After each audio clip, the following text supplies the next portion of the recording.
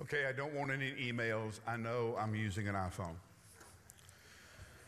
And I do this every now and then because this is the way some of you read the scriptures. You do it with your iPhone. You do everything in your iPhone or your or phone, whatever you have. And this is the way you read scripture and engage scripture. It's not my way.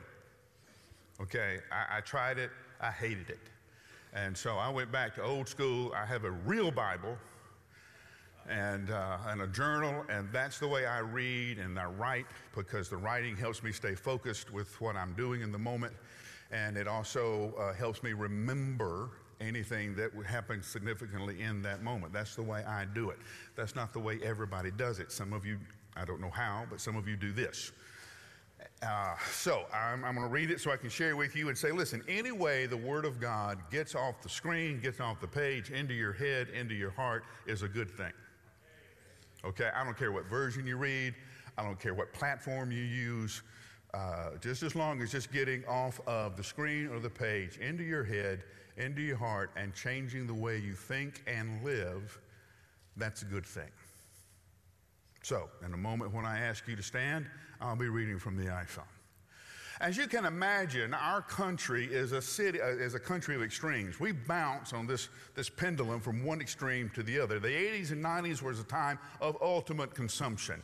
Success was all about what you could buy, and being a citizen of the United States was redefined as how much you had. We were referred to as consumers.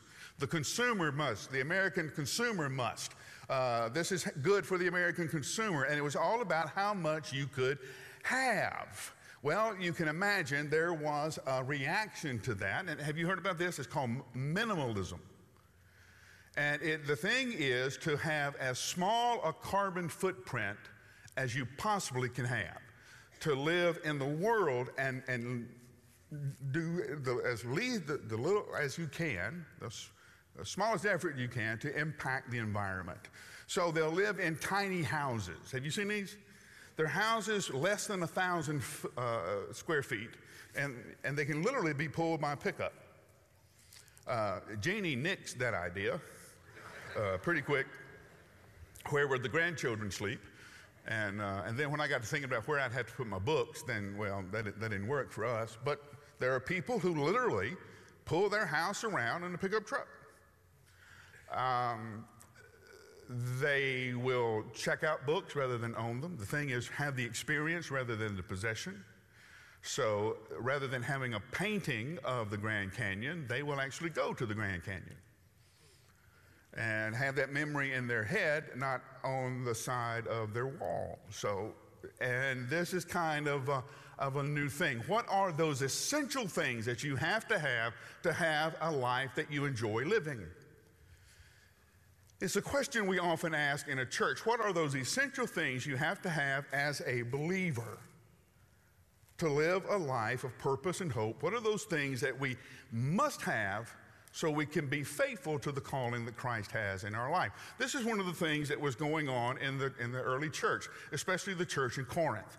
And the church in Corinth, well, they were confused on a lot of things. And so you see Paul writing, and according to some theologians, there may have been as many as 4 letters, some of them combined in 1 and 2. It just depends on the theologian you're reading and talking to. But anyway, we have the record of his correspondence, and from that we can kind of see what the issues were and what the questions were being asked. And you can see Paul go and say, now, this is how I hear you're living, this is how I hear you're thinking, so this is when I preach to you. Now I want you to change what you're thinking and how you're living to align with what I preached to you. Because nothing new is under the sun. There's nothing new under the sun. And some of the issues the Corinthian church are dealing with, we're dealing with now. So it's really interesting to see how Paul responded. So stand with me in honor of God's word. We'll begin reading with verse 32. I want you to be without concerns. The unmarried man is concerned about the things of the Lord and how he may please the Lord, but the married man is concerned about the things of this world and how he may please his wife, and his interests are divided. The unmarried woman or virgin is concerned about things of the Lord, so that she may be holy both in body and in spirit. But the married woman is concerned about the things of this world and how she may please her husband. I'm saying this for your own benefit, not to put a restraint on you, but to promote what is proper, so that you may be devoted to the Lord without distraction. Now, if any man thinks he's acting improperly toward the virgin he's engaged to, is he getting beyond the usual age for marriage? He feels he should marry. He can do what he wants. He is not sinning. They can get married. But he who can stand firm in his heart, who is under no compulsion or has control over his own will, and has decided in his heart to keep her as a fiancée, now he will do this well as well. So that he who marries his fiancée does well, but he who does not marry does even better. A wife is bound as long as her husband is living, but if her husband dies, she's free to be married to someone else, anyone she wants, only in the Lord. But she is happier if she remains as she is. And all of this is in my opinion, but I think I also have the Spirit of the Lord. I want you to live without concerns. This is God's word, even on an iPhone. For God's people, hear it, believe it, and live. Let's pray together.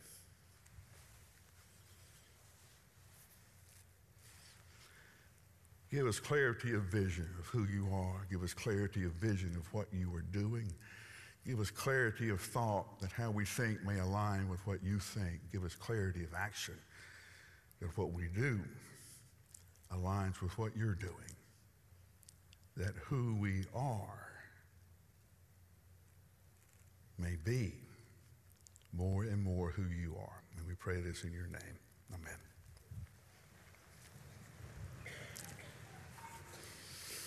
Oh, the Corinthian church. One of my pet peeves is I think if you haven't pastored a church, then you should leave Paul alone. I don't like theologians who've never pastored a church telling me what Paul meant if you have not been in the trenches of local church ministry.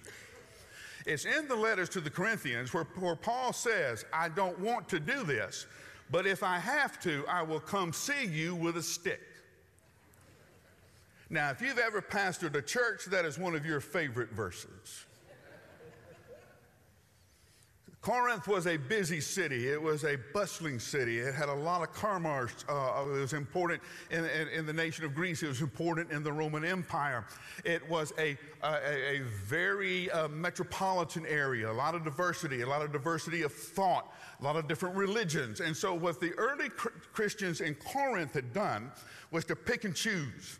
Take a little bit of Christianity and a little bit of this philosophy and a little bit of that philosophy, and they came up with an understanding that the body, the person, is separated into body, spirit, and mind. And that these three parts of the human being have nothing to do with each other. You can believe what you want to and live as you want to, and what you do doesn't change what you believe. What you do doesn't have anything to do with what you believe. Now, does that sound familiar?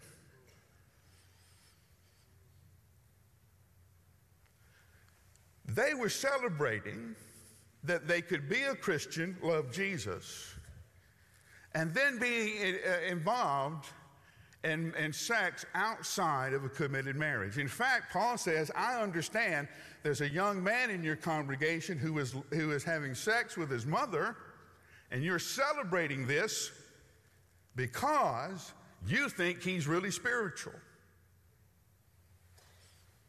Paul says, and he confronts this Corinthian heresy.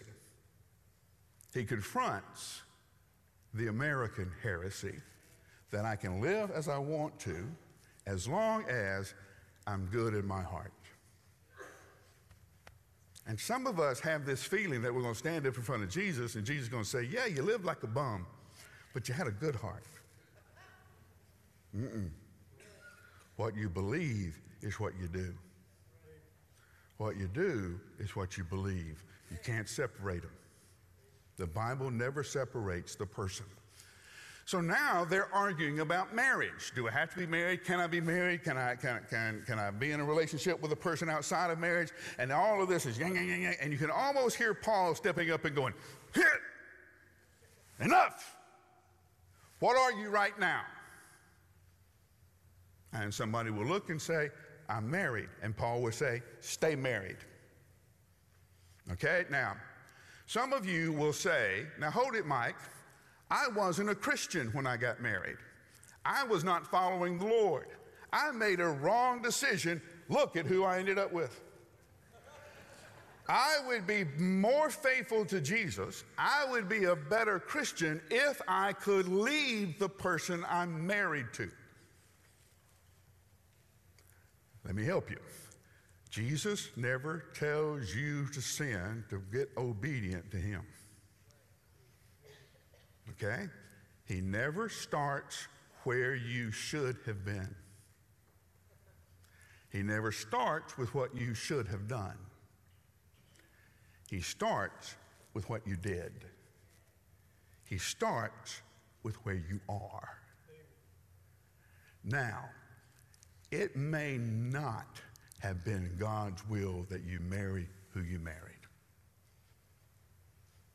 It is now God's will that you stay married. God is always adjusting based on our decisions. The ultimate will that he will complete all that he has begun in creation, that never changes. But what we call this permissive will, God is always adapting based on what we choose, based on how we exercise our free will. So if you are married, it is God's will that you stay married. Now, there is one out. One out. If the couple is not a Christian, or neither one of them are Christians, one of them becomes a Christian. The non-believer says, "I don't want to be married to a Christian." The non-believer says, "I would like to be out of this marriage." The believer is free to release the non-believer, but it is at the non-believer's request.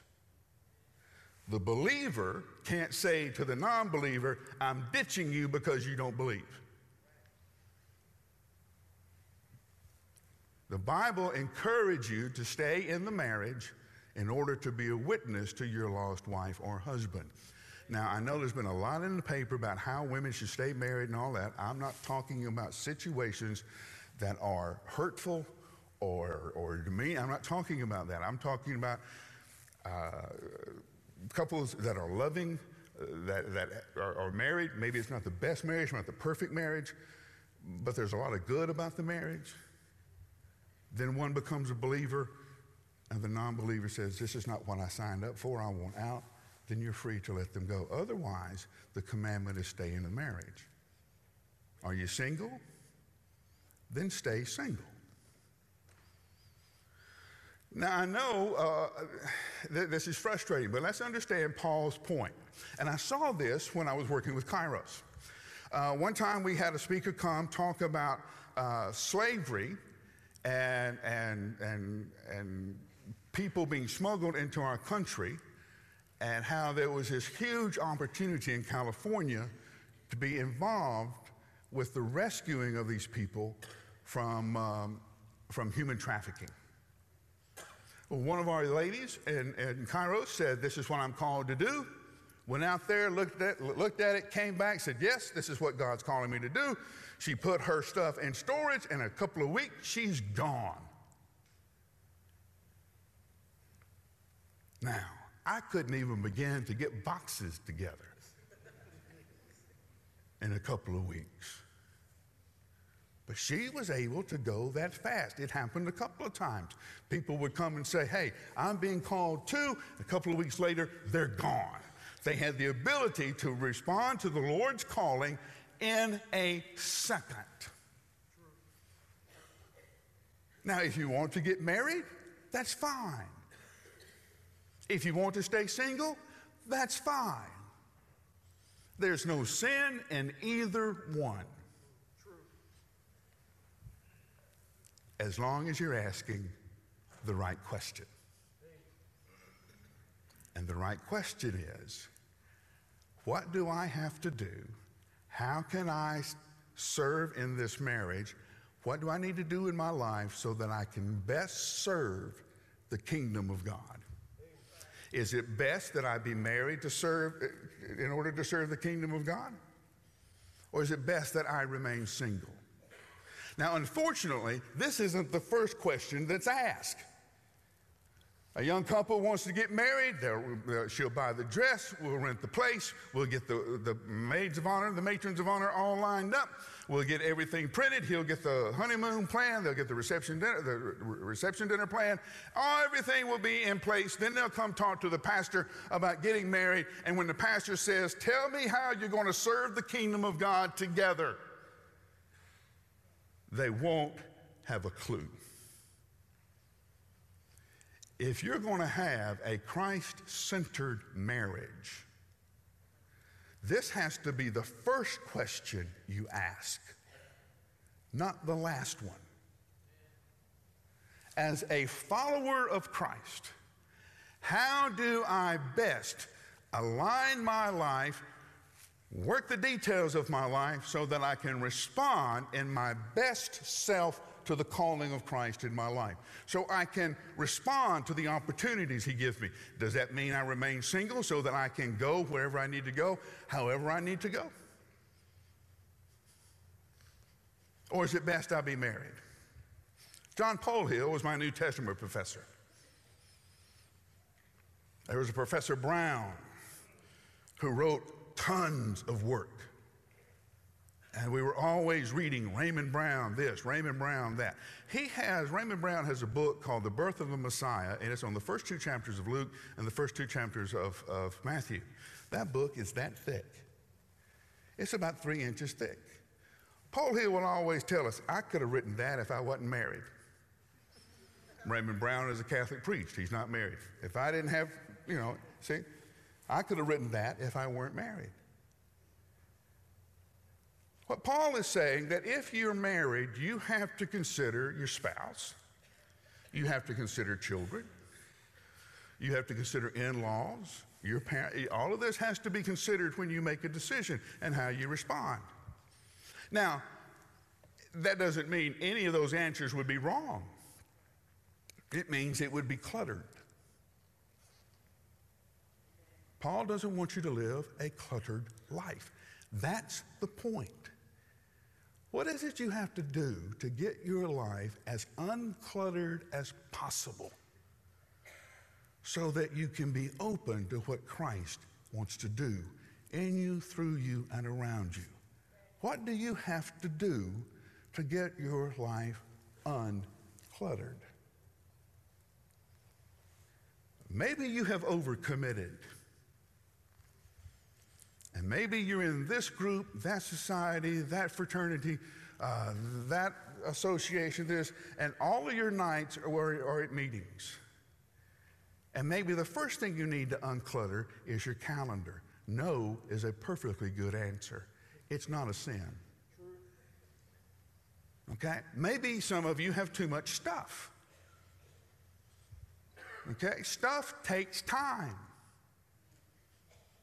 Now, I told you, I love the water.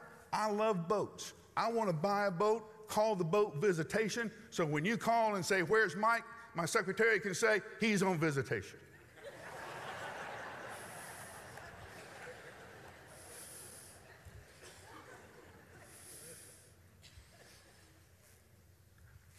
I don't have time for a boat. That's not where I want to spend my time. I don't have a boat. Want one? Don't have one. Now, that's no great sacrifice. It just doesn't work in my life. So what is it you need to declutter in your life so that you're free to do whatever the Lord needs you to do? I've told you before about how the word "but" works in the English language.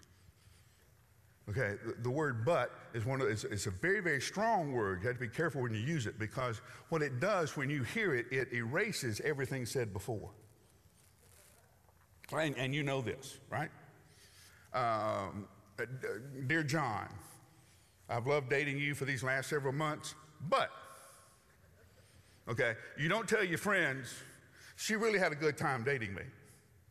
You tell them, she broke up with me. You don't remember what she said before. Okay? So here's my question. How many of you are answering Jesus by saying, I will, but? Yes, but. Whatever is on the other side of that word is clutter.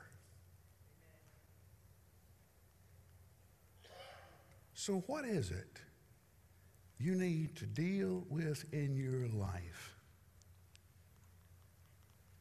so that your answer can be yes? Let's pray together.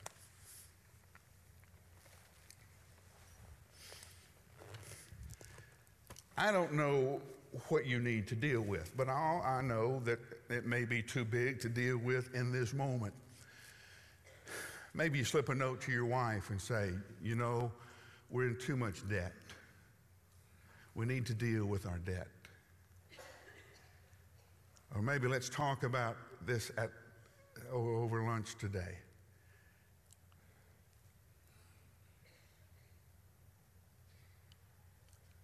And see how we can unclutter our time, unclutter our lives, so that we can live more light and be ready to move when Christ calls us to whatever it is. I tell you this because I don't want you to live distracted. What is it that you have to deal with so your focus can be totally on Jesus Christ? I know for some of you, it is the very first decision. And I wish I knew who you were. Or I wouldn't want to embarrass you. I wouldn't want to call you out or anything. I would want to find you and remind you that another word for glory is weight. And to have weight is to have gravity. And Jesus Christ is the only one with the glory, the significant weight, to have the gravity necessary to hold all the rest of your life in its proper order. The reason you can't keep it together is you have the wrong thing, the wrong person in the center, and they don't have the gravity to hold it all together.